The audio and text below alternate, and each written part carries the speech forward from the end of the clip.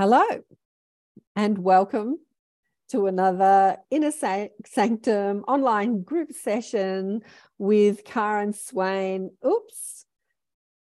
And our very special guest teacher back in the Inner Sanctum, Kevin Briggs. Welcome, Kevin. Welcome to the Inner Sanctum. Hi, Karen. Thank you for inviting me back. Sorry, I've got a million things talking to me at the moment. Sorry, what did you say? I was just saying thank you for inviting me back. I always enjoy chatting with you and your group. I mean, just an amazing bunch of people. So, yeah, thank you. Oh, well, we enjoy chatting with you too. I'm going to get you to share your story again. Kevin's been on the show a couple of times. The first time he shared his story with us, which blew my mind. And then the next time he said, you know, the guides have given me a request, and can I come on the show and ask people about a sighting in New York. And so we spoke about that, and it didn't happen exactly as they said. And people were kind of like all up in arms about it. And I asked you about it, and I said, what do you think went wrong there? And what did they say to you? They wanted to see if you would do something they asked unequivocally, right? Without question. I think that was right? It. I forget now. It was a few years ago, but yeah, they asked me. They was trying to arrange a sighting in New York, and I'd contacted the United Nations in relation to that, and spoke to Nicholas Hedman and Dr. DiPippo in Washington D.C. with the United Nations office there. I'd been communicating with Nicholas Hedman about a protocol to receive our ET star families, and we were having some communications back and forwards. And then I was given this specific time and date for the ETs that wanted to meet at the UN in New York. And so I went up there, but we didn't have this protocol in place at the time. In fact, we can talk about that later, because we now, the citizens of Earth, now have a protocol in place to receive our ET star families. So we'll see where that takes us. Got a couple of people listening on YouTube. Thirsty says, woohoo, he's clapping. And Vladdy's listening. Hi, Karen and Kevin, I'm watching. Oh, say hi to Vlad. I remember first meeting Vlad, and we had a good conversation. I think he's in Russia, isn't he? He's Russian, but yeah, fantastic. Germany. Well, he's usually in Germany. I don't know if he's moved to Russia lately, but he's usually in Germany. But let me just read your bio quickly for people that don't know about you. So Kevin J. Briggs, you know, when you Google your name, there's another Kevin Briggs who's a politician or something that comes up. So when you put in Kevin J. Briggs, then you come up as an author and specializes in consciousness and the connection to ET UFOs. He's recently published a book, well, it's been a couple of years now, called Spiritual Consciousness, A Personal Journey, with over 56 years of his experiences of ET contact and UFO connections, and has had physical contact with his ET guys since he was 8 or 9? 8. 8, yeah, years old. From the Arcturus planetary system in the Andromeda galaxy. That's where they said they were from, right, Kevin? Wow, you've got a good memory, Karen. That's a fantastic memory. No, I'm reading it. Oh, yeah, okay. That's your bio. I did actually remember that, though, because I too speak to the Arcturian mob. But so the Arcturian planetary system, I didn't know this, is in the Andromeda galaxy, as well as ETs from other star systems. And you've connected to a council of 8 beings who are overseeing the shift on planet Earth, along with many other forms of consciousness. There's a whole mob overseeing the shift in human consciousness. But you specifically have 8, a council of 8, which we'll go over again. And actually, Anne was saying that she was reading a book. She's reading the book now that you did with Kennedy. What's the book that you did with Kennedy? Anne, do you want to tap into? Oh, you can tap into universal energy. Tap into universal energy. That one with Melissa Kennedy and Edgar Yo. Right. Yeah. Yes. Okay. Yes, that one. Yes, that's a co-authored book with Melissa and Edgar. Yes. Yeah. So I highly recommend it. Oh, thank you. Thank you. So you've been busy since you contacted me, probably about 5 or 6 years ago now. I don't know. Time flies. feels like yesterday, but it was a few years ago. It does seem like yesterday. You said I'd get very busy, and you were correct. I think you must be psychic.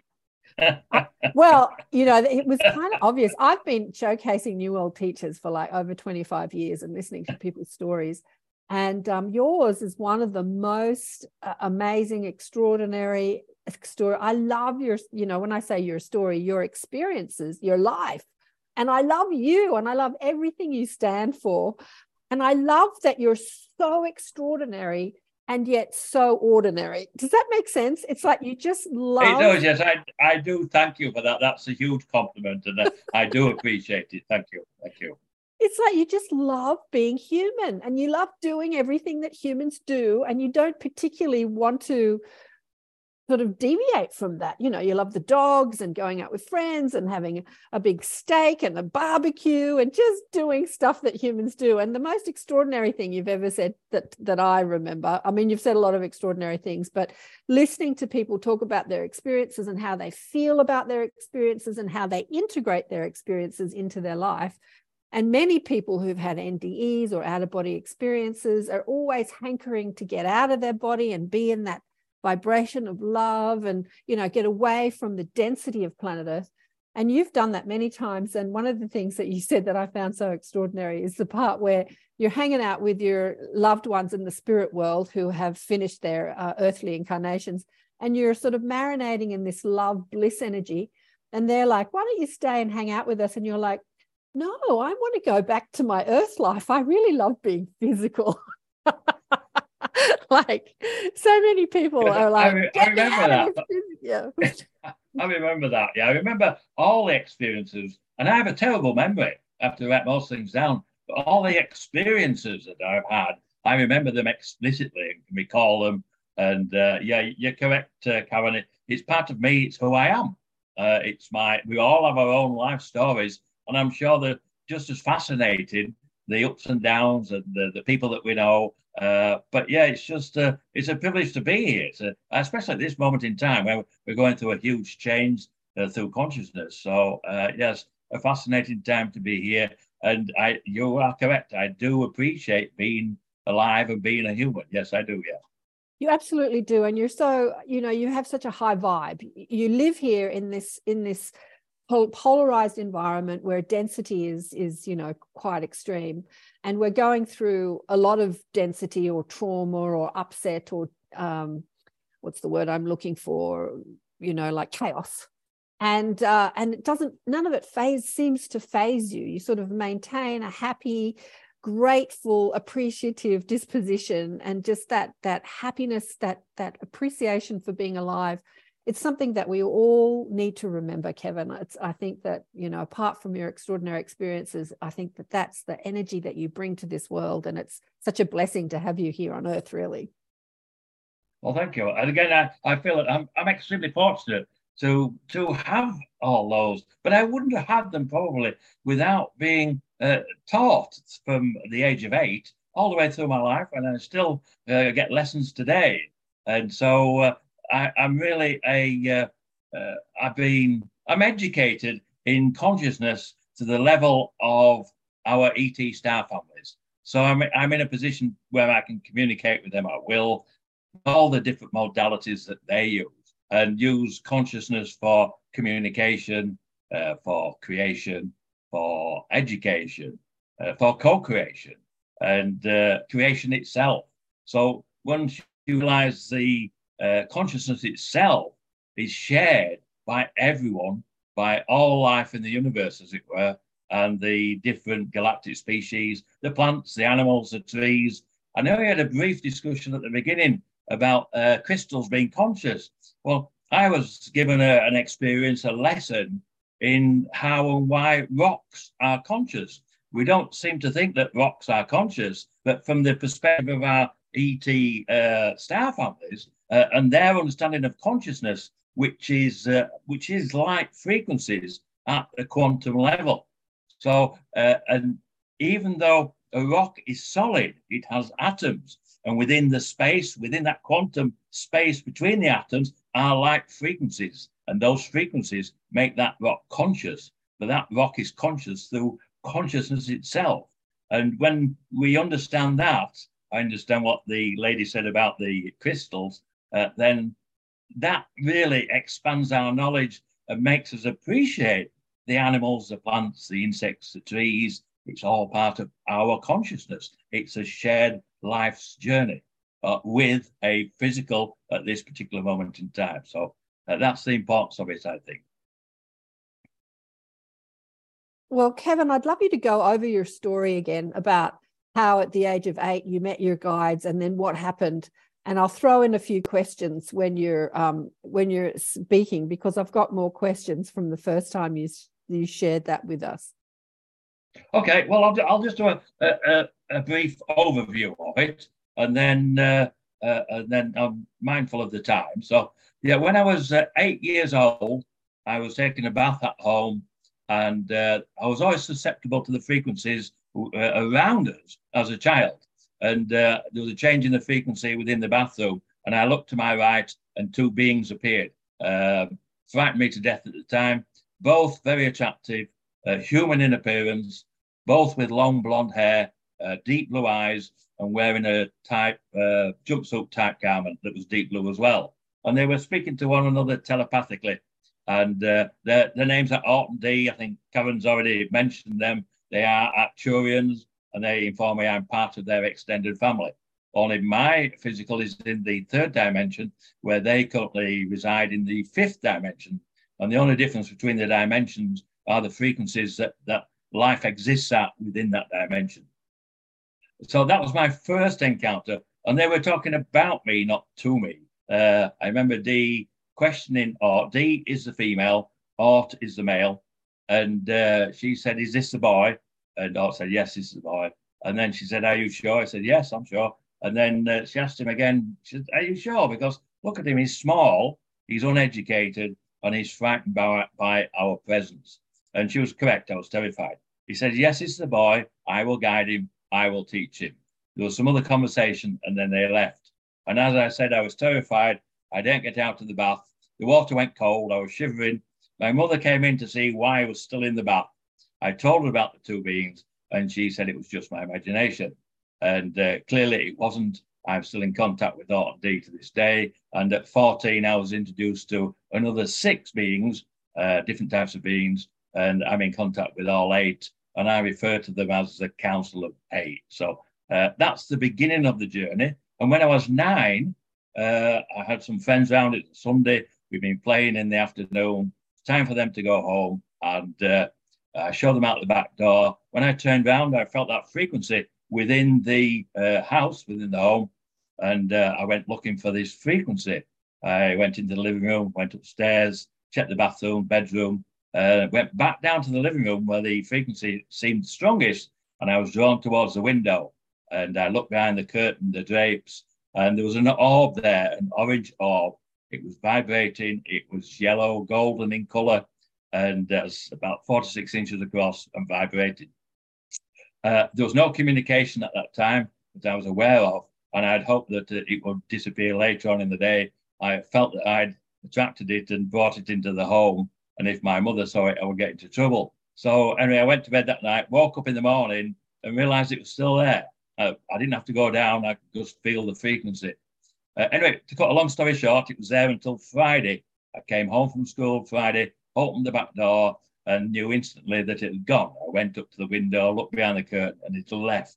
At the time, I didn't know what that was. I do now. That was Art. That was the male's conscious energy separated from his physical.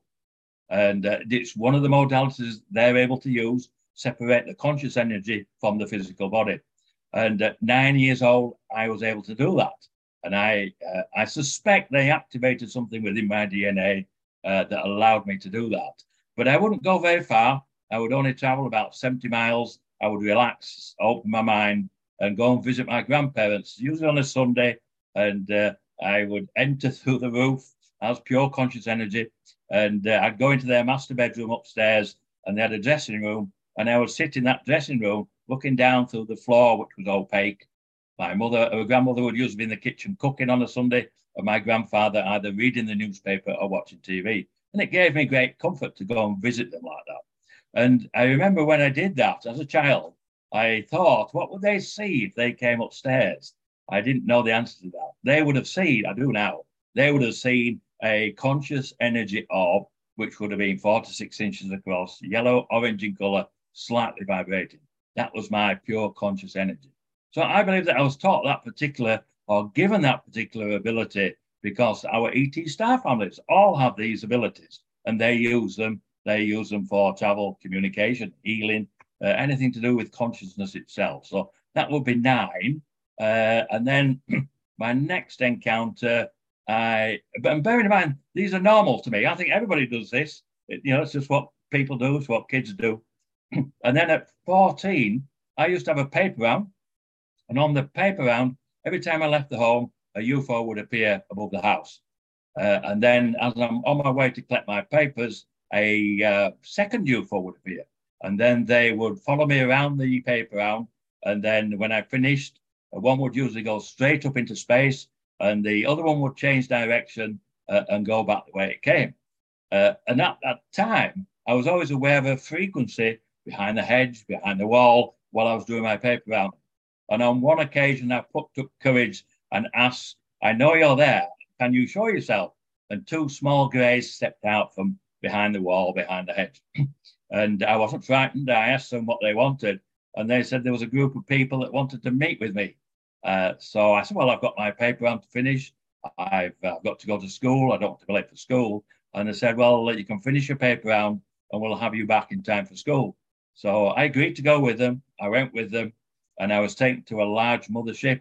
I only assumed that because of the size of it, the size of the hangar, the amount of craft in there. And we were led down to an amphitheater. And in the amphitheater, it was full of all different beings. And at the front was a table, a small stage, and sat around that table were 8 beings. The first 2 beings were Orton D, the ones that had materialized in my bathroom when I was 8. And then Anna, she was a small bird-type being. And then Zark, he's a mathematician and engineer. I know quite a lot about him. I've got to know him over the years. He has 3 offsprings. He's a mathematician and engineer, and he has a sense of humor. When I speak to him, I can feel I once cracked a joke with him, and he smiled. And as he smiled, I felt his energy. And he also moves my wife's personal items around our house, much to her disdain. When I asked him why he did that, and he said because he liked teasing her. He thought it was funny, but there's a serious side to it to let her know we are here, we are amongst you. So, and he still does that to this day. He moves things from time to time when my wife puts them down. And so that's who was after that then? Oh, yeah, the large one in the middle was Ra. His energy was tremendous. He's Anunnaki, very old, and he's the leader of this council. I call him the Council of 8 now. And then the next was Tag. He was a tall grey, and he told me that he was responsible for the security, not only of this Council of 8, but for the security of this quadrant of the galaxy. So I'd never thought of anything like that.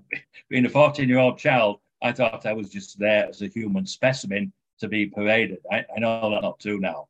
And then next would be Chica. I was a little perturbed when I saw Chica because he was over 6-foot mantis being, just like a large grasshopper. And I was a little perturbed when I saw him. And last was Orla. She was a tall white. I think she told me she was an astrobiologist and very pale in complexion, and her hair was translucent. So that was the group of 8 that I met when I was 14, and I'm in contact with all of them still to this day.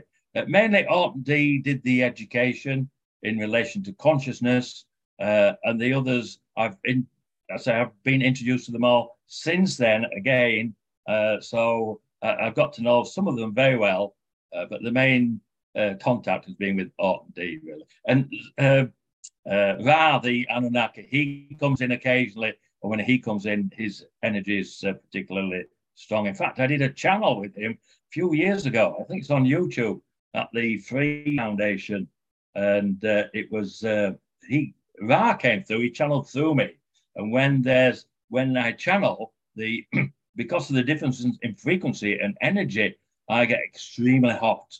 And I know we measured that temperature on one occasion when I was channeling, and it raised as much, the air temperature immediately around me can rise as much as up to 9-10 degrees. But that's the energy that's coming into this physical, which is in the third dimension, and Ra is a ninth dimensional being. So really high frequencies there. But if you get a chance to watch that video, I think it's 29th of September 2019, Kevin Briggs. If you put that in YouTube, it'll come up, and it's about 20 minutes. So it's worth a watch. Yeah, I've watched that one of you channeling Ra, and you can see what it's doing to your physical body to entertain that energy in your physical structure. It's it doesn't look hard, but it looks like there is it's not matching your physical structure. And this is something I want to talk about. So we can listen to people like you who have this physical contact with our Star Nation friends and family throughout the cosmos. But for the majority of humans on Earth, they're not going to have that experience. And so there's a lot of skepticism about whether it is real, and why don't they show themselves more physically to more people? I mean, I have to say there are millions of people who do see them physically, but then there's about 8 billion people on the planet. Have you ever discussed that with the council, like why they're not more seen to humanity? And yeah, I'll just let you answer that. I haven't asked that specific question. I did when they asked me to speak out 5 years ago. I got up in the middle of the night to go to the bathroom. Went to the bathroom, came back, got into bed. I was just about to snuggle down, and there was a bright light outside the window. The light came in. The bedroom lit up like a myriad of butterflies, just white, sparkling light. And then Autumn D materialized at the bottom of the bed. And after pleasantries, I asked what was the reason for the visit. And they said, Kevin, we want you to speak about your lifelong interactions with us. We want you to write about your lifelong interactions with us. And I said, well, I don't mind speaking about it, but I'm not a writer. And they said, well, we will continue to guide you. We will continue to teach you. And you will write 2 books. I've written the first one, Spiritual Consciousness, A Personal Journey, which has been published. I've finished the second one now. I haven't had it published yet. I've got to do just some more editing on it, and then I'll get that one published. So, but I did ask them, I said, well, people won't believe me. It's it's a fantastic story. And the only people that did know my story was my wife and my brother. And they said, well, it doesn't matter, Kevin, whether people believe you or not. What's important is that you tell your story. And I'm now seeing that unfolding, because I've been speaking out now for 5 years. And through speaking out, I'm meeting other people just like me.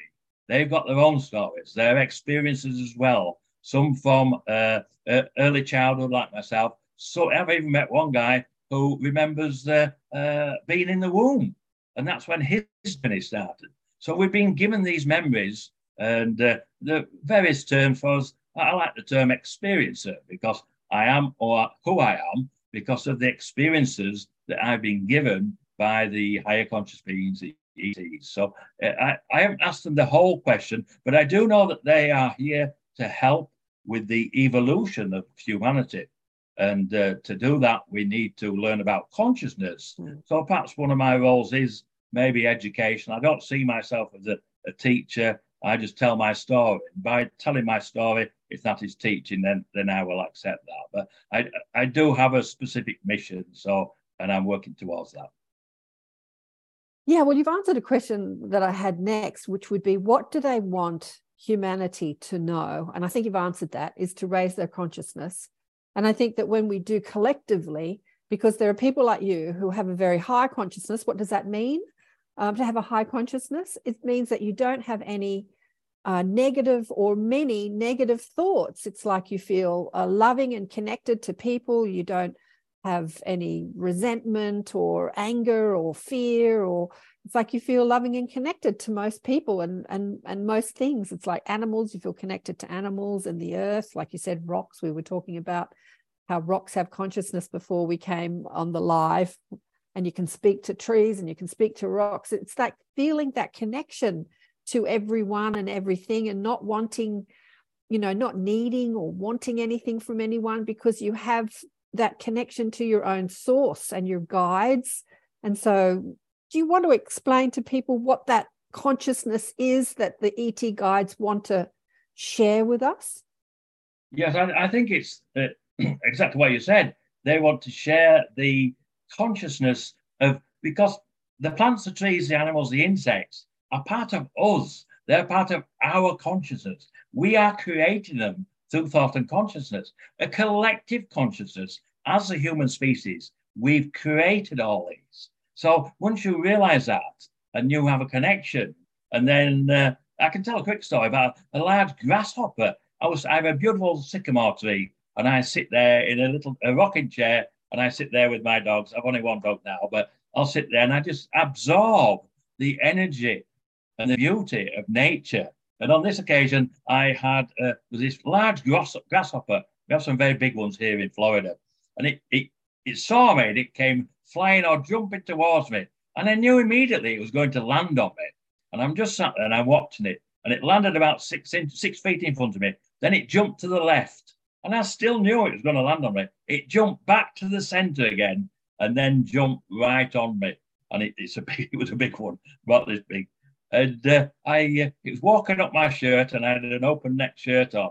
And I said to it, I don't mind you, coming and meeting me and walking on my shirt, but don't go in my collar, because I don't want that. I said, if you want to communicate, walk up onto my shoulder and you can sit there as long as you want. And that's what he did. He changed direction. He sat and he sat on my shoulder, and then he jumped off. But that's a simple example of understanding that that shared consciousness is not just about plants, trees, animals, insects. It's about the whole cosmos. It's about the higher conscious beings. And when we realize that, then we can regain our position in that cosmic galactic family, really. Because if I can be taught, as a normal human being, can be taught all this, and it's not difficult. They didn't sit me down in a classroom and teach me. They gave me the experiences, and from those experiences I learned. And I suppose that's what we do with our own children. We give them experiences, and then they learn through it, and then they're guided. And that's how I see it. So if I can reach this level of understanding of consciousness, then we all can. And as they did say to me, that we are evolving, they're here to assist with the evolution. Although they won't do it for us ourselves, we have to do it. And that's really where we're headed. And I think we have to do it, because if we don't, the other option is annihilation. And I've been told by my ET star families that we have reached this level of technologies in the past and destroyed our societies. And they don't want that to happen again. Yeah. Kevin, what do you think we can do individually to be a part of this evolution in consciousness? That's a very good question. I would say, I think the key is education, listening to people who do have the knowledge, and there are many. The only problem is we have to go and search for it. It's not going to come to you unless you're interested in the subject. And because of the internet now, it allows us to go and search. A friend of mine recommended a book the other week called Under an Ionized Sky. Now, it wasn't a book I would have particularly bought, by Elena Freeland, but it explains some of the technologies that we have at the moment. But by reading the book, I'm educating myself. I've got a choice whether to read it or not. And there are many books out at the moment where you can buy them, read them. In fact, Kathleen Marden recently published a book. I've got it here in front of me, Forbidden Knowledge. And this is like, it's an example of information. Part of the book, there's some channeled information that I channeled with Kathy and some others, and she published it in her book. And but that information, if you buy the book, you read it, you understand what my guides are telling us through channels that we did once a month at my home for 2 years. So you'd have to go and find the information, but the information is out there. So we have to become, I know another friend of mine, Rebecca, she said, we have to become citizen scientists as well. We have to teach ourselves about the sciences. I've been taught about consciousness and given downloads in relation to the quantum unified field theory, the theory of everything, And I've met another experiencer now, Karen, who's part of the Exo Conscious community with Rebecca Hardcastle-Wright, and she's been given exactly the same downloads. So they are sharing the information with others now, and as we get together, we get that support from one another. So for me, speaking out, which is the important part, which I didn't understand at the beginning, then that opens up, and then the ET star families, the higher conscious beings, share the information with others. And then Karen, only saw me speaking about it on a podcast somewhere, and she said, I've been given the exact same download. So she got in touch with me. And then we found out we had a mutual friend, and now we've become friends, and we share information. And that's what it's about. It's that sharing of information, having an understanding that we are one. We are individual ones within the physical, but we are sharing that consciousness, and that consciousness is connected throughout the universe, right up to source energy. Yeah, I absolutely agree. The understanding that we are one is one thing. Because you could read as many books as you can get your hands on and watch as many podcast shows or listen to as many podcast shows and get the information, but it's actually applying that information to our physical lives that's going to make all the difference. Because there are so many people out there that can sprout all this information about consciousness, and yet they don't apply it to their life. So unless we live in a way of understanding that we are one, and when I have hatred or fear or resentment towards another, then I'm actually only projecting that energy towards myself, because we are one, right? I think that that's really important. When we're upset with somebody, we're really only upset with ourselves, because we are one. We only see ourselves in others. It's like what we look at in another, and we have a emotional thing with, where actually it's all about us. This idea of oneness, I don't think humans understand it like the ETs do. I think that's a very valid point, Karen. Yes, it's what you put out there, it reflects back to who you are, and exactly. I think that's another key. And we have to look inward into who we are. And I realized probably as a young child, I didn't realize I was meditating, but I was always looking inward, and I would always ask, because I knew within the society that I lived at the time as a young boy, that information wasn't available to me. So I had to find where that information, and I was fortunate to have the guides that I had and was able to find that information. So, and perhaps it's not for everybody's journey. We're all at different stages, and if we don't reach that level that we need to, then we come back again and have another go at it. And and I've got memories of previous lifetimes, and that's part of being human. That's part of being consciousness, is having those experiences. Unfortunately, sometimes we don't remember the past lives. I don't remember them all fully. I just remember little parts of them. But very often our children, most of our children, they remember their past lives until they're about 6 or 7. But we don't talk about it to them, and then they lose that information, and then they get brainwashed by our society, by our physical, and they lose it. But if we can keep hold of that and develop that as children, and now I'm seeing that within certain parts of our society where they're teaching these things now. So that will change society. And a lot of our new young children are coming in with abilities like mine. They already have them. And so we are evolving as a species naturally, but we are being helped and assisted. I know. Woohoo, the kids coming in. So, Kevin, your internet's a bit funky. It's a bit, have you got a lot of things open on your browser? Maybe you could shut a few things. Has everyone... I can have a look. Let me just check. Is everyone seeing him sort of glitchy like me, or is it my internet? Like, put your hand up if you're seeing him glitching a bit. Shirley says yes. Diane says yes. Yeah, so I think it must be your internet, Kevin. It's a little bit. It may well be. I am out in the country, and sometimes it's okay. A little erratic. Sometimes it's a little. Well, it's doing the trick. I mean, we've got you on there, so you're in the country. I see. Okay. Oh yes, it's probably, it usually comes up on my screen here though. It'll say internet signal. Yeah, yeah.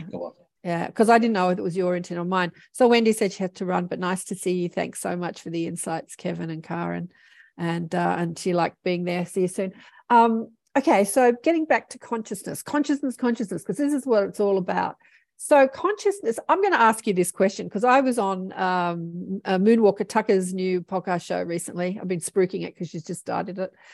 Get some listeners in there. I'll get you on her new podcast show. And she's so great at interviewing people. She's just started and she's as good as me, who's been doing it for, 25 years. What do you think consciousness is? It was a question she asked me. I'd love to hear what you have to say. What is consciousness? Okay, well, from my perspective, from what I've been taught, consciousness is light frequencies. And when you consider that without the light, without the frequencies, we wouldn't exist anyway. So to me, and I've been told that, the conscious energy exists in all matter at the subatomic quantum level as light frequencies. So the simple answer to it is light frequencies. Light frequencies.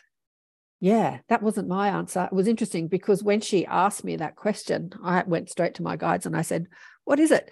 And they were talking about it. What is it as a human? What does it mean to a human? And they said consciousness to a human is the awareness of who we are, like the awareness that we are subatomic, we are particle energy, light frequencies, as you say, as well as flesh, as what we perceive as flesh, physical human beings. We are spirit as well as the awareness comes from the physical. Mm-hmm. Okay, well, go into that a bit more. The awareness comes from our physical. How does that work? Okay, because we are the creators of our own reality through thought and consciousness. So we're creating that reality. We're creating that physical reality, and it's a collected physical reality. And some people's realities are horrendous. They have horrendous lives, and but they're probably not aware that they are creating that. Or a collective part of consciousness is creating it. So that's where the education comes in relation to understanding consciousness, awareness, and how powerful our thoughts are in relation to where we go, what we do, how we treat other people. Just the basic things, really.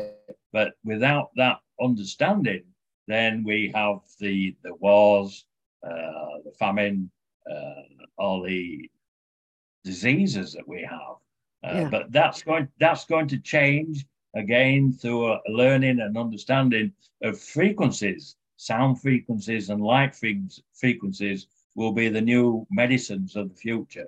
I have an understanding of that because I've been shown a few things about that. So that's where we're heading. So it sounds, we're heading towards the golden years for humanity, but we have to change. We have to tear down the old systems. And if you look around, they're crumbling all around us. Mm-hmm. And then we have to rebuild a society, a new society that we desire for our children, for our future generations. And that new society will be co-created with both us as humans and our ET star families. So, and that new society will include them. And that's where we're heading once we have the global reveal of our ET star families. And I think part of that education is to realize that we are not alone. And then that collective consciousness learns itself. Yeah. Have you got any stories, Kevin, of you using your consciousness to heal your physical body? Or maybe even your ET guides came along, maybe when you're a kid and you fell over and scraped your knee or broke an arm or something happened. Did you go to an allopathic doctor or did you, the guide? I'm 69 now. I'm still healthy. I'm a little overweight, but I eat too much and I probably drink too much beer. But I do ask for healing very often. I am able to heal myself of most things, again, through thought and consciousness, because I have an understanding of how that works. But if I'm unable to heal, a couple of years ago, I had a couple of melanomas on my left elbow and another one on my right wrist. And they were just these large moles that we all get from time to time. I'd had them for many years and didn't cause me any problems. And then they started bleeding, cracking, and growing. So I thought I'd better go and have them removed. And then that one evening, I said to my guys, look, I've got these melanomas on two on my left elbow and one on my wrist, on my right wrist. Can you remove them for me? If not, I will have to make an appointment with my regular doctor and have them removed. I went to bed. I woke up in the morning. The two on my left elbow completely disappeared. No marks, no scars, nothing. The one on my right wrist had a red line around the periphery where the growth had been, and that disappeared by 12 o'clock, by lunchtime. So that's one example. And there's a whole chapter on our ET star families healing in the book Beyond UFOs by Ray Hernandez. So if you're interested in healing and the different examples, that's a great book to read, even just for that one chapter. Absolutely. And then on occasion, recently, I had I lost a dog recently. He was 11 years old, and he just collapsed one day, and then we had to have him put down. And but then my other dog, she'd had cancer. She'd had a tumor removed, and she went for a 6-month checkup, and she's got another growth there. So the vet took some X-rays and then suggested we get an ultrasound, which we made an appointment about 3 or 4 weeks later. And so I asked my ET guys, I know they've healed animals in the past. I said, look, I've just lost one dog. I don't want to lose Cassie. Can you heal her?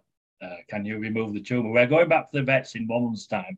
Can you at least keep the tumor small or shrink it, or but don't let it grow any further? And unbeknownst to me, my wife had asked as well. And then we took her to the vets for the ultrasound. She'd got all the X-rays and everything.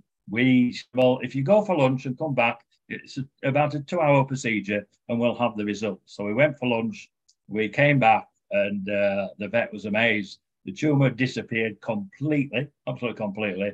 She said she hadn't seen that before and doesn't know how or why it's not there. And then it was there after that my wife told me that she'd asked the ETs as well. But then we realized after my other dog died, they used to both sleep in the corridor outside the master bedroom.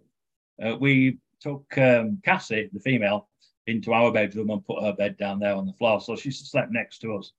And on one occasion, we got up within that period of time between the vet visits, and she wasn't there. She wasn't in the room, in the bedroom. And Sandy went into the living room. She was sat on her other bed in the living room. So somehow either somebody had picked her up, taken her away and put her back into the living room, or she'd opened the door of the bedroom and closed it behind herself. But I suspect my ET star family took her away, healed her, and put her back. And it's changed that she's a happy dog. She's got a spring in her step again, and hopefully she'll be healthy and happy for at least another year now. So they do heal. We can ask for healing ourselves. In fact, just recently, I was invited to listen to a Zoom with Dr. Sandra Rose Michael, and she has new technology called the EE system. And this technology has come from her guides. They gave her a download of this technology. And this technology uses scalar light frequencies. Yeah. And again, what happens if the reasons why we have disease is because the frequency of themselves are out of line. And this new technology realigns the frequencies of the cells and removes the disease that the frequency is causing.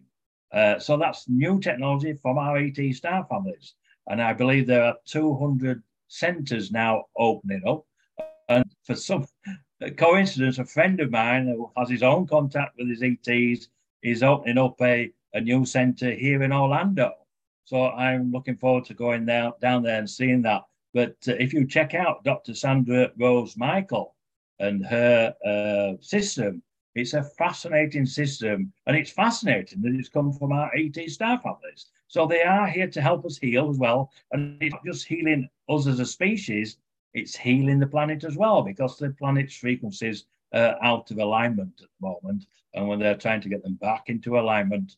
So really, it's not just health for the species, the plants, the animals. It's a whole gambit of life itself. If we understand that they are frequencies, and when they come out of balance, we get diseases. If we put them back in balance, then the disease disappears. Yeah, absolutely. And Pat says here, EES systems are great. I've had the opportunity to try them, and they're great. And they've where's Pat? Where are you? They've helped you, Pat? Yes. Yeah, I've unmuted you. I have the power. Let me get back to my screen here. Sorry about that. The video is off. Yep. Yes. Up here in Bellingham, they have quite a few systems around here. It's great. And they just relax you. And I had a lucid dream, my very first visit. It was just amazing. Really? Oh yeah, it was wonderful. It was just really special. And people have had lots of healings from them as well. Yeah. I think that this new physical, the healing technology has been hitting the planet for a while. People are skeptical about it because we're so entrenched or hypnotized or conditioned into the allopathic way, which involves, taking some sort of substance instead of feeling like energy itself, like shifting frequencies can shift our physical ailments. We're just collectively, when I say collectively, like en masse, we're not there yet, but there's a lot of people obviously in this community that are. Thanks, Pat. Shirley, do you want to come on camera? Yep, pop you on. There you go. There, I think I'm back. Thank you. This is really fascinating. Unfortunately, the grandson, he's gone off to have a snack and missed all of this last little bit. He would have loved it. We had a cat named Frienders who showed up in the strangest way. And he got really, really ill and he would just lie on the counter and watch the water drip. And so I phoned my friend. I said, he's going, and she said, oh, okay, we'll take him, to the vet, and I'll take him to the vet. Let me know what happens. So anyway, I took her to the vet, and there was, long story short, there were people praying for this dying cat, and including Masaru Emoto's translator, who went on tour with him. She was sending him water healing blessings to the water crystals within him. I had a friend doing Reiki session for him. And then I was on the phone, with him, with my friend praying. She prayed, really fervently for him. And the vet had recommended, because he was so ill, that we euthanize him. But I said, let me just take him home and have one more night. And so we did that in the bathroom, with all this prayer and everything happening and people sending messages, I'm sending love, I'm activating his water crystals. And then I was on the phone with my friend, and the prayer ended, and I said, okay, he's gone.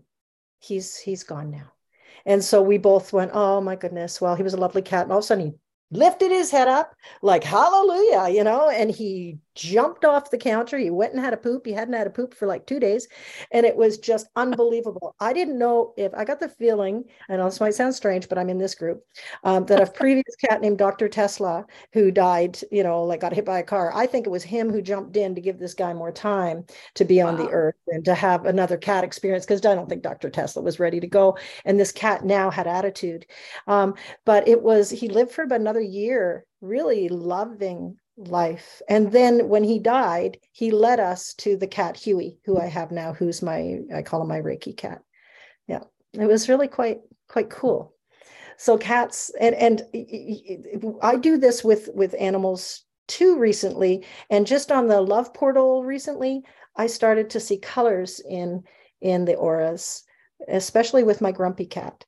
And I'm talking to a squirrel. I've made friends with a squirrel, much to the dismay of my husband, because he's digging up all of his planters. But, you know, they say if you go like this, a squirrel will come. It will. And then so I thought, okay, well, he just wants to hang out. So I said, let's just do the animals, let animals lead. It's a form of Reiki, Kevin, that it sounds like you're doing. I can't remember the practitioner, but her course is called Let Animals Lead. And the squirrel just laid down and put his arm on the thing, and I saw light frequencies all around him, and he just chilled for about 10, 15 minutes and then took off. So the animal stories are fascinating right now. The frequencies coming in. Anyway, I just wanted to share it with you. Thanks, Shirley. That's great. I love the cat stories. With your dogs, I loved hearing about your dogs, Kevin, because I've been watching you post your dogs on Facebook, and I knew one of them died. I knew one of them was sick. I didn't know the end of that story, that the tumor was gone. So thank you for sharing that, because I had... Well, she's happy now, and she's coming with us on a vacation. And they tend to, if the animals are healed by our ET staff on us, I think the average is a year of extended life. I think I know when Ray Hernandez's his dog was dying, and if you know his story, his dog disappeared through a portal in his living room with his wife and came back about 20, 30 minutes later, and the dog was fully healed and it lived for another year. So there are examples, many examples now. So really that's part of the education, understanding that, you know, we are connected to the plants and the animals. And I keep saying it, plants, animals, trees, because to me, it's just who we are, really. But you can't fly a jumbo jet without being taught how to do it. Well, you have to have lessons. Okay, so well, that's leading me to what I want to ask you. You can't fly a jumbo jet without being taught how to do it. But when I hear you speak, you basically just say to the guides, can you heal it, please? So you're not actually flying the jet yourself. You're getting them to fly it for you. Have they taught you about, because, you know, humans we're so attached to our physical bodies as being who we are. And so the conversation around healing our physical body is a big one here on Earth, because humans don't understand for the most part that our thoughts are connected to our physical body, and our physical body is a representation of our consciousness. And so illness is thus, right? If you're out of balance in your consciousness or your emotions and your thinking, it's going to manifest as some sort of out of balance in your physical body. Have the ETs taught you about healing, or did you just say, just heal it for me, please? That's a very good question. Very good question. I've always been interested in healing, and obviously, as I'm getting older, I was concerned about getting cancers and things. So I learned about different aging diseases, shall we say, as you age. I always followed Dr. Emoto's protocol and teachings about water, how it is conscious, it has healing properties, it has memory. So I speak to my cells, I speak to the water in my body. I'm grateful for the water within the individual cells, and I thank them. And when I'm drinking water, I thank the water for entering my body and being part of me. So I have the thought and consciousness each morning when I wake up that when I drink my first glass of water, I'm grateful for that. A, for waking up, and then B, for having water. So I think that positive attitude, and we already know through the split experiment that thought can change matter. So we are really putting our own cells into the correct frequency using the water, which is a natural healer. It has those vibrational frequencies, but we have to educate ourselves within that to be able to heal.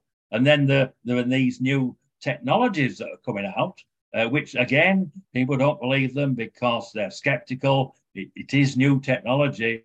And I'm sure when we had some of our original medical technologies introduced, people were skeptical. But these are so far advanced that we have to change our whole concept of who we are and have that. Again, it always goes back to that understanding of consciousness. Without that understanding of consciousness, how would you speak to water? How would you speak to cells within your body? By using thought and consciousness itself. So and then I have the added advantage of asking my ET guides to heal me, which they have done on a couple of occasions. And then I can always fall back on the old medical system that we have as well. It's really a fine balance to find out what suits your own needs. But at the moment, I'll say 69. I'm perfectly healthy. I can't run a marathon anymore, but I'm healthy. I don't take any drugs. As I say, I eat too much, but hey, my wife's a good cook, and I like eating. So 69. I thought you said 59. 69.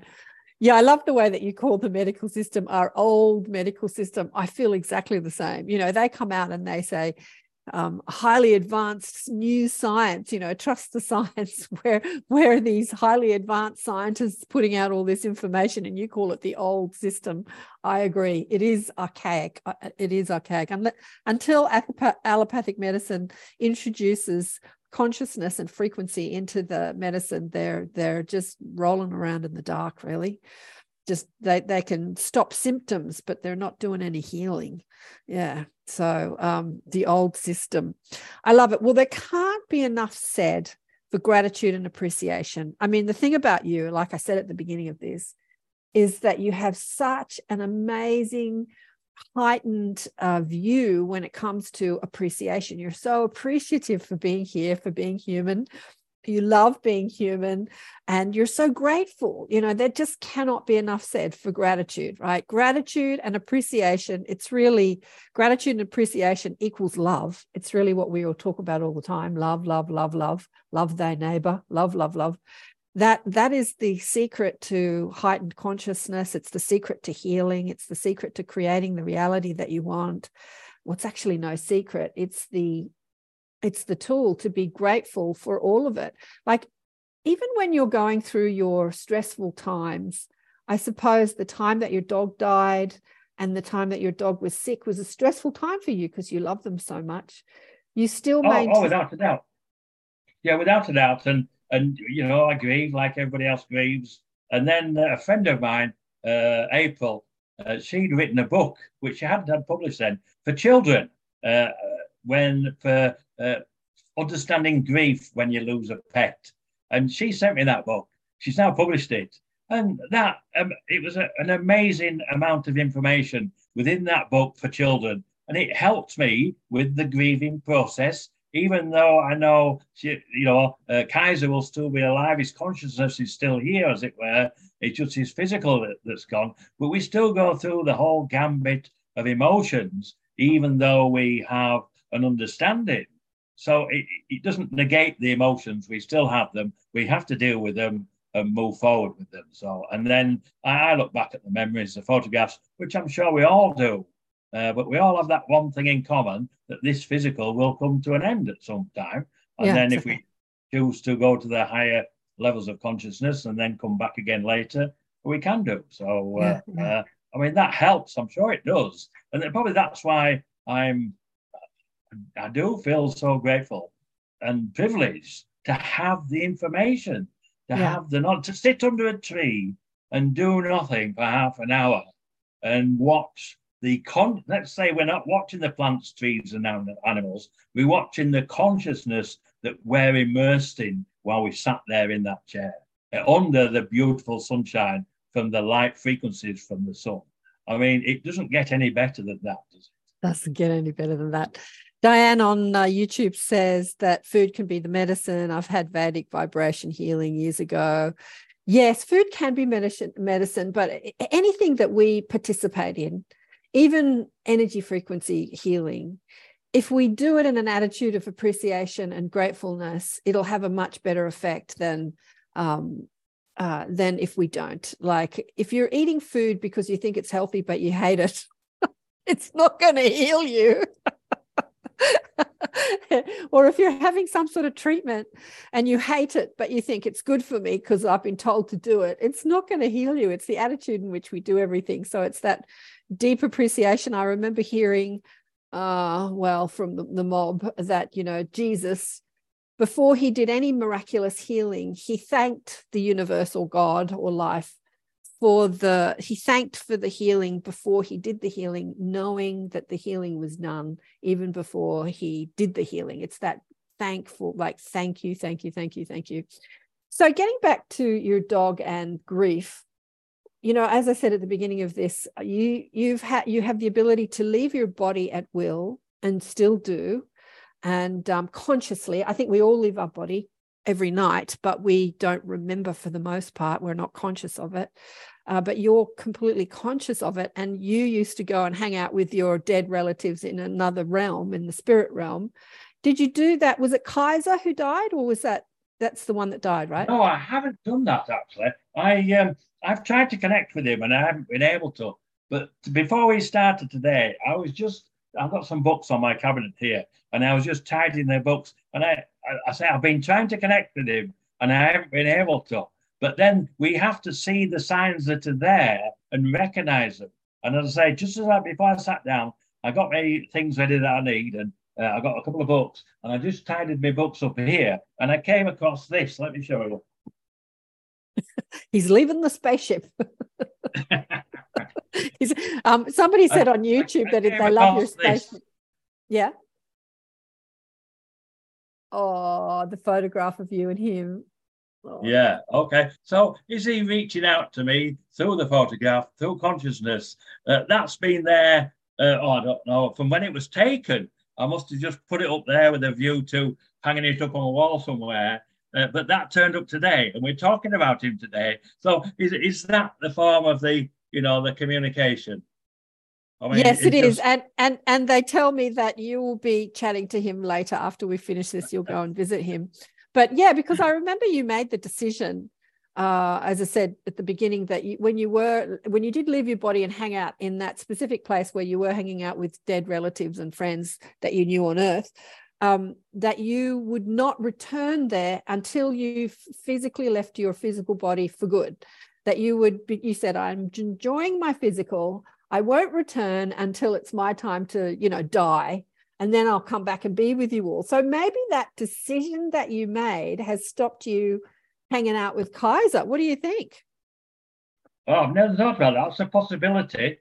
Yeah, it is probably. But I believe that finding that photograph today is communication from Kaiser. Definitely. I have no evidence of that, but it just seems, and how we're talking about him now, and I say that photo's been up there since it was taken. The idea was to put it on the wall somewhere in my office, but I never got around to it, and I'd forgotten it was there until today. So yeah, I mean, I'm still in contact with my ATs when I want. I can contact with deceased relatives when I want, but I haven't had any contact with Kaiser. But we'll wait and see. You will never know. It could be tonight, tomorrow, or I mean, the animals themselves give us communication in relation to contact and consciousness. And somebody mentioned squirrels. I've got squirrels that come down. I feed them, and I've got the birds that come down, and we have a relationship with the animals that again share. I share their consciousness, and they're part of my consciousness. So I think animals are a key to learning. Even children, when children have their pets, when they're kids, the hamsters, the mice, the guinea pigs, or whatever, that's teaching them to respect the animals and understand them. And they develop their own communication with them, I'm sure. Yeah, absolutely. So I'm multitasking. I'm looking at all the comments here. What does Dan say here? Thanks so much, Kevin, for the gift of doodling. Do you want to come? Where are you, Dan? Do you want to come on and have a chat with Kevin? Where are you? You want to come on? I'm unmuting you. You've got your... No, I'm just off to golf. Oh, you're off to golf. Thank you so much, Kevin. Love your insights. Love the spaceship, and just the awareness is the key. Yeah. The awareness is the key. Thank you, Dan. I appreciate that. And my spaceship is just a backdrop. I do a lot of Zooms, and I've got 2 or 3 different backdrops. I've got a spaceship. I've got a library if I want to be intellectual, and I've got a window if I want to be outside. So, and I swap them about from time to time. But I do like this one. I like the spaceship too. I think the spaceship's cool. What's funny is that I was complaining about the internet before, and it's much better now. It's got better, but I think the mob have fixed it a bit for us. Has anyone on Zoom got any questions? What about you, Russell? Any questions from you? Anybody? Just put your hand up because I can't see you all at once. But if you put your little yellow hand up, I'll see you. It'll put you to the front of the queue. Or pop the questions. Pat, you shared on one of your interviews that, Pat, do you want to come? Where are you, Pat? Got to find you. You want to come back on? Let me pop you back on. Add spotlight. There we go. And let me unmute you. Do you want to ask that question? Sure. Hang on a sec. Let me see my question again. Oh, yes. You talked about one of the beings that you met on one of your trips, that he was interested in humans because we express emotion. So it just brought to mind the question came up about the other beings that you've met. Do they all not have emotions or not expressed through emotion? I was curious. I was left thinking, wondering. Great question. That's a very good question. Yeah. In relation, because emotions are energy. Again, they're the frequencies. So the first time I met with, or when I had the connection with Zark, he's the small grey from the Pleiades system, and I cracked a joke, and he laughed and he smiled. And when I'm communicating with them, if it's, say, telepathically, I also get the visual image of them as well. So I could see him when he smiled, and I felt the energy of the emotion of the smile or the laughter.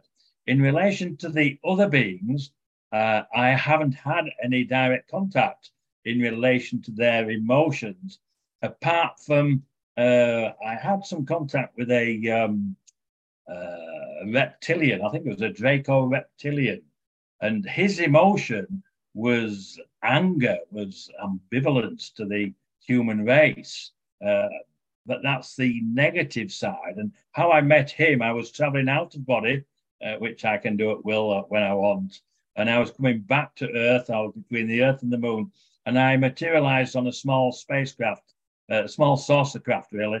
It was piloted by two greys. It was transporting minerals from the Earth to the Moon. And I materialized in the cockpit, not dissimilar to this, really. There were two greys, imagine two greys sat in those seats there, and I materialized behind them. They both looked round at me and say to one another telepathically, "What's he doing here?" And I realized that I shouldn't be there. So I apologized and I left. I went back into my body and I woke up. When I woke up, there was a tall grey there, an official grey. It reminded me of something like a police or military. And I was warned not to interfere. So I got that warning. And then he left. And then immediately after that, this reptilian appeared. He didn't speak to me, but I knew what he was thinking. And he was, say, ambivalent to the human race. He didn't like us. He was there because he wanted to know how a mere human could travel outside of his body, materialize on a craft that was going to the moon with two greys. And he wanted to know how a mere human could do that, and also understand the telepathic communication between the two pilots of the craft. So there was emotion there, but that was more of an anger, I think. So that's really the only emotional side I've felt really in relation to my contact. Now, perhaps I'll have to explore that and see, but I suspect they do have similar emotions to us. I would suspect so, but I don't know for certain. Yeah, I don't know if they have the range of emotion that we have, but it's interesting that you say that who was it that was upset? The reptilians. They had disdain towards humanity. What did you say? I didn't say anything to him. I just knew what he was saying or what he was thinking. He didn't like human beings. He thought we were inferior, but he was interested in how a mere human could travel outside of his physical body and materialize on a craft and understand telepathic communication. So he was there to find out. He was on an exploration mission, I suppose. But yeah, he didn't like the human race at all. Sorry, was that the grey or the reptilian that didn't like? That was the reptilian. The reptilian. They didn't like. So so the question was, why don't they like human beings? Stupid question, really, because they think we're inferior. Yeah. Interesting. I'm going to get to you, Russell. Vladdy says here, I think this is a great question from Vladdy. Kevin, has your team said anything about intergalactic schools for humans? Well, no, that's a good question. they haven't said anything specifically to me. I know that there are others that have been to galactic schools. They've been taken on board craft. They've been sat down in a classroom and taught things. So there are galactic schools. I've had no contact with that myself, but because I speak out and listen to many podcasts and things, but with other people, and they're sharing their stories, then yes, there are galactic schools where people are taken away. But very often children are taken to be educated, but very often I think they don't speak about it because our culture still doesn't allow you to talk about these things, and they're certainly not encouraged where they should be encouraged. Yeah. So there probably are galactic schools, but I've got a specific path. I'm on this specific path. I've got a specific mission. So there are other people learning lots of other things. I've become part of Dr. Rebecca Hardcastle-Wright's exo-conscious community. And people within that community all have tremendous abilities using consciousness itself. That's why the exo-consciousness comes into it, which was termed by Rebecca. And she's now expanding and sharing her knowledge with others within this exo-conscious community. So we're teaching ourselves. The galactics are helping. And so, yeah, I still, very positive for the future.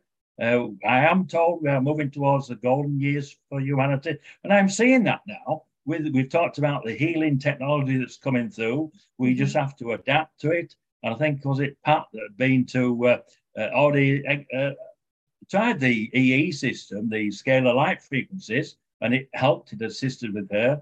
And when I listened to Dr. Sandra Rose Michael, the examples she gave of people that have been healed were absolutely tremendous, tremendous. So we just have to learn, adapt, accept, and there'll always be the naysayers, the skepticals, that won't believe any of it. Well, that's up to them. This is their journey within this physical, within their consciousness. And if they don't want to expand on it, then that's fine. That's up to them. It's their choice. Yeah. Russell, do you want to come on camera on the live, or do you want to stay behind the? Let me unmute you, don't. Hello? You want to come? You want to come? You want me to add you to the spotlight? Yeah, that's fine. Yeah. There you go. I always ask people just in case they don't want. Oh, okay. Yeah, no worries. It's just kind of following on from what you were saying just then about when you left your body and you met the reptilian. There was a guy that I was watching who is really good at astral projection. And he could go anywhere. It just got to this point where he could go anywhere that he liked, apart from the moon. He just couldn't get there. And he said there was some sort of a force field stopping him. But one night, he ended up in some kind of a non-physical prison with with guards that was something to do with the military. Do you know about that, if there's something stopping people from getting there on a sort of non-physical basis? I'm not aware specifically myself. I have heard others talk about it. I have heard, I think we have far more technology than we know. It's all been hidden, but human technology that's been hidden from us. I'm aware that I'm sure some of our military are working with extraterrestrials, non-human entities. But again, it's kept secret. But I don't have any personal examples of it myself. But I have had others. I'm able to get to the moon. I'm aware there's a base on the backside of the moon, and there's a whole colony there. So I'm not sure why your friend wasn't able to. Perhaps if you're astral projecting, you can. If you travel, say, as astral projection, then that's a form of consciousness. If you travel as pure conscious energy, then that takes you out of the bounds of all those restrictions. And that's what I am able to do. And like with remote viewing, you're using consciousness as a duality to move to one area to view it, but you aren't physically going there, or your consciousness isn't going there per se. It's using it as a tool, as a conduit to see in another location. Astral travel is traveling in the spirit realms, which is a higher level of frequency again.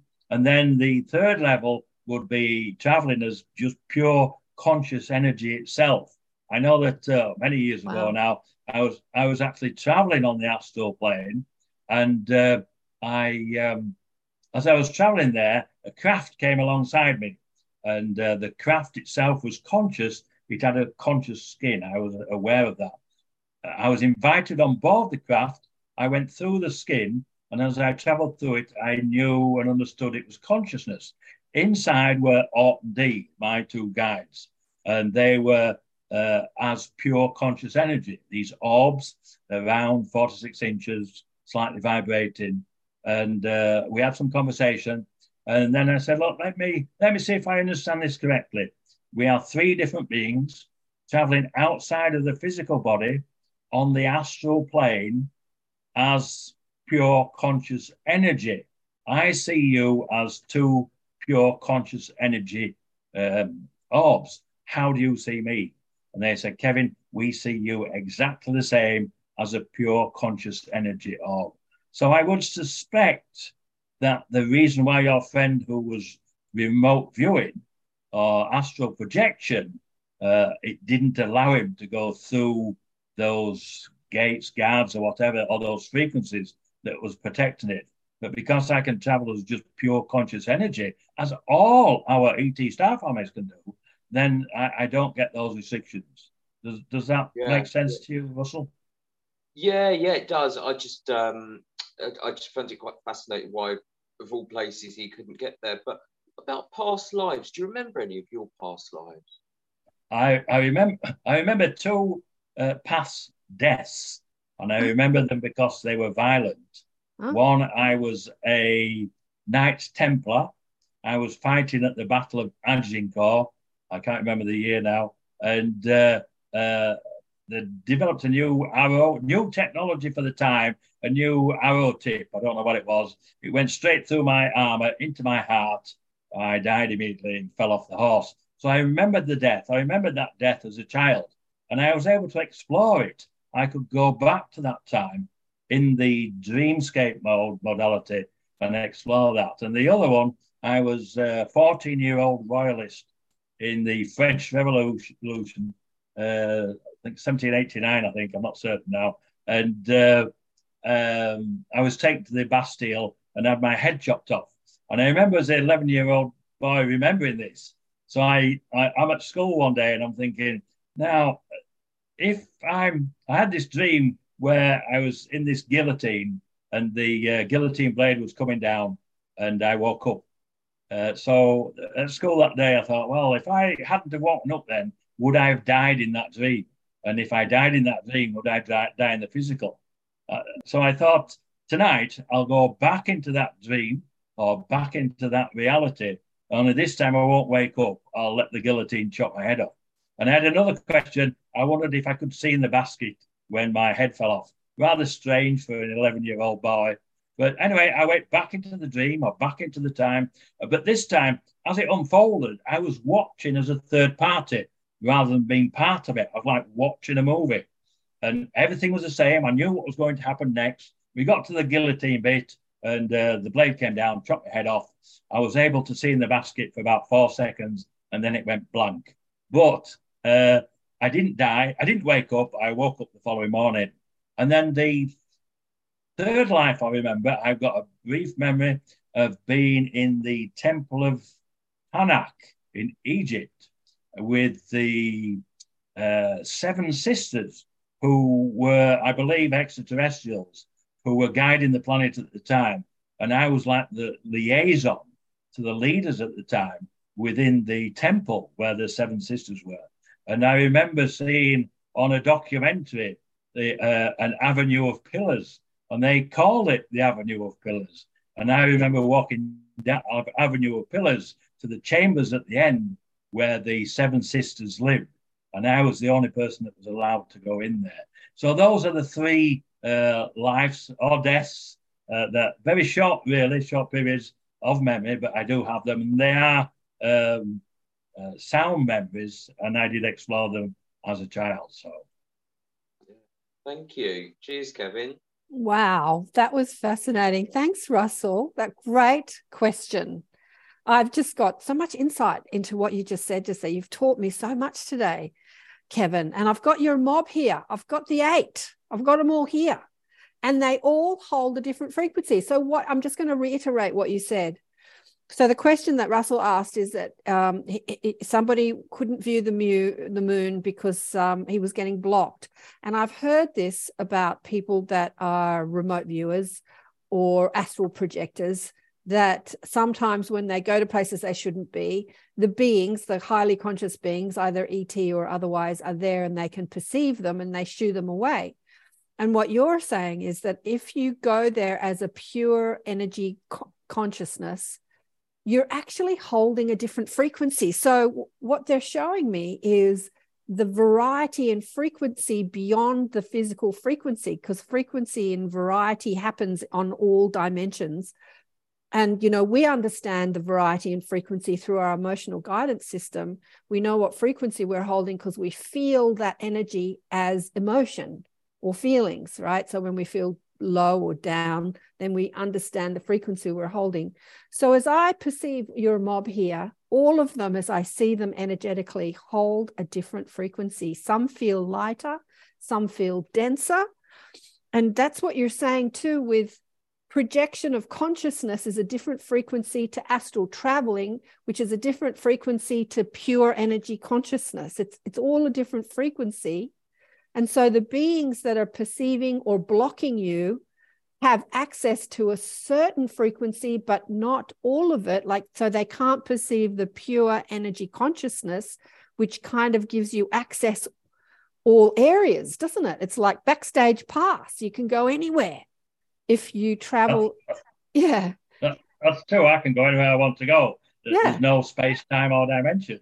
I just use thought and consciousness and conscious energy and go on travel. On one occasion, I went looking for.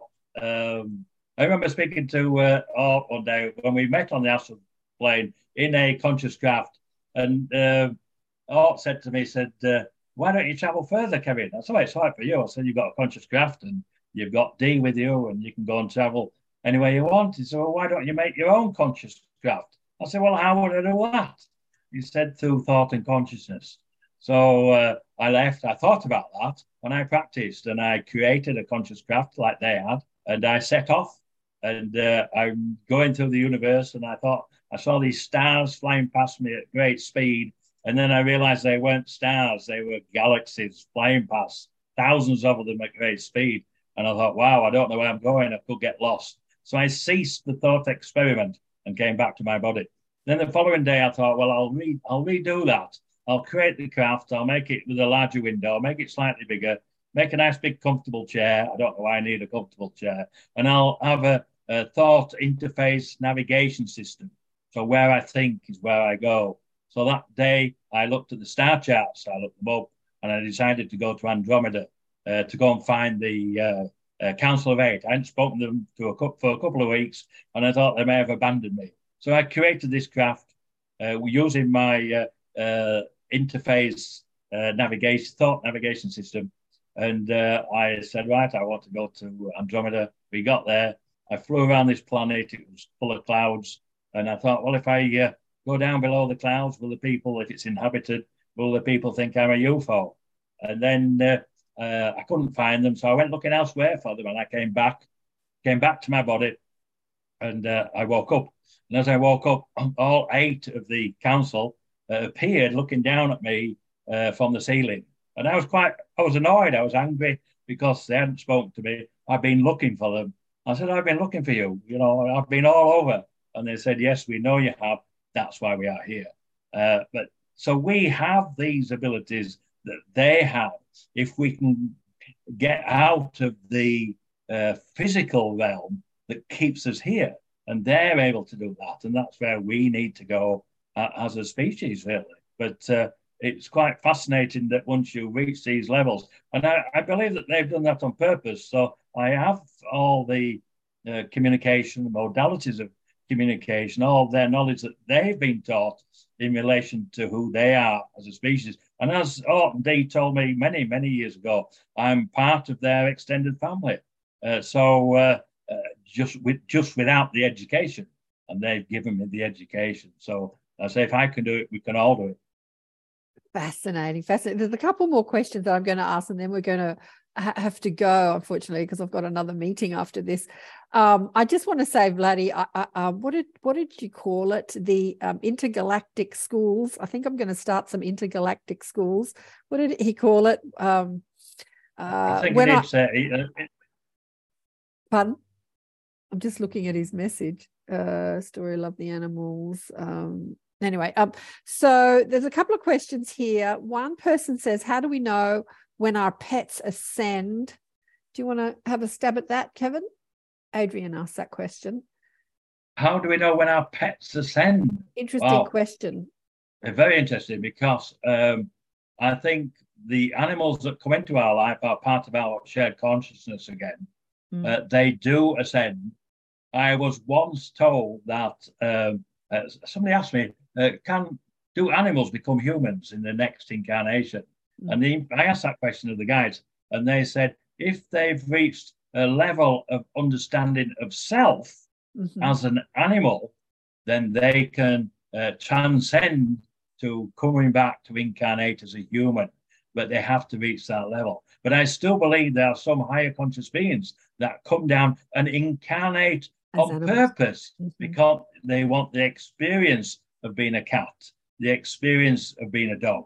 And they come as guides very often to us to help us in our hour of needs and things, and share that unconditional love, which they do. Yes, definitely. And another question here is, well, Meg says, how can a person travel as a pure conscious energy orb? Is there a technique we can use or a way to develop it? Great question, Meg. That's a very good question. That is an excellent question. I'm not sure whether I know the answer. I can probably just say that I suspect that I was given that ability at 9 years old by activating the DNA. And that's why Art was there for a whole week. And as a 9-year-old, right up until being about 16, 17, it was just normal to me. It was just normal, but nobody spoke about it. So I had to find out about it. So what I would suggest is ask your guides to give you the schooling in relation to learning how to do that. I don't think I learned how to do it. What I was given was examples, even the examples of creating my own conscious craft. If I hadn't have taken the initiative to do it, I wouldn't have learned how to do it. So I suspect that to learn how to do these things, we ask. And I've always found out that they don't give me information beyond my comprehension. They give it within my understanding to expand my comprehension. And they, as I say, they don't sit me down in a classroom. They just give me the experience. So my suggestion to that question, the person that asked it, would be ask to learn to travel outside of your body. Ask to learn to travel while you dream. The dream state is a modality of contact. We can leave, and that's a very easy way to leave the physical in the dream state. Start with that. If you want something, I always ask before I go to bed. And then I find that's because then you ask, you put it out to the universe, then you relax and the body goes to sleep, but the conscious energy is still there and it can be taken here, there. So I would try that. Ask your own guides. Ask and it is given. And Diane Weatherall says, thank you so much for sharing your experiences, Kevin. Variety of frequencies is just fascinating, which we've talked about. Like there's a variety in different frequencies when you astral project or when you send your consciousness or when you're just a pure energy. There's different frequencies, variety in frequencies. And so yeah, it is fascinating. I learned a lot today. And yeah, Vladdy says, yeah, intergalactic schools for human. Absolutely, intergalactic schools for humans.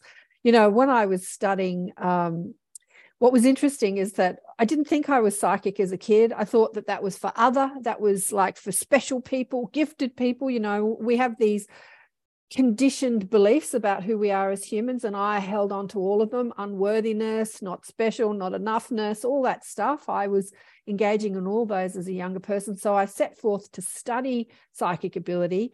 And really, it was an intergalactic school because we were playing with consciousness. We were doing readings with people. We were looking inside the body as a remote viewer. We were taking our consciousness out and projecting it. We were having this intergalactic school called a healing course. Energy healing course is what it was called when I was in my 30s. And there's plenty of them out there. I just love the name, Intergalactic School. I'm going to steal that from you, Vladdy. And I have this dream of seeing it in all our mainstream schools, that children are taught about their consciousness and they're taught how to use it. They're taught how to project consciousness, how to speak to their guides, how to leave their body at will, or at least use their consciousness to remote view other things, and to expand consciousness. It's so exciting. Any last thing you'd like to say before we go? Oh, we've still got about 10 minutes left. Go on. Yeah, one thing. Let me just reply to Pat. She said her cat Huey is now pawing her. I think it's a cat, she said. And, that might be he's understanding, he's listening to what we're saying. And that might be confirmation of the information that I've been given. I don't know, but once you get that connection to animals, we have to take note of when they contact back with us. So, yeah, I do have one last thing I'd like to just briefly touch on. Just a couple of minutes. As I said before, I have my mission. I know what I want to do, why I'm here. I'm here to help facilitate the reveal globally of our ET star families. Quite a tall order, really. But recently, my ET star families asked for a protocol to receive them. And so I've written a document with their request in it. And it's only 2 paragraphs, but I'll just read out the second paragraph because the words in the document are important. They have conscious energy themselves. And when we hear them, that can activate our DNA, activate our knowledge, our light frequencies. So I'll just read it out. It's only a few short sentences. And I've titled it Protocol for Peaceful Contact with Our ET Star Families. Creation, co-creation, intent for a protocol to receive our ET Star Families ambassadors. I have been informed by my ET guides that they require a protocol in place to guarantee their safety and security when invited to Earth for meetings, interactions, and cultural exchange. My ET guides also inform me that the reveal of their presence globally will come from a request from the citizens of Earth. We use thought and consciousness intent to create our reality.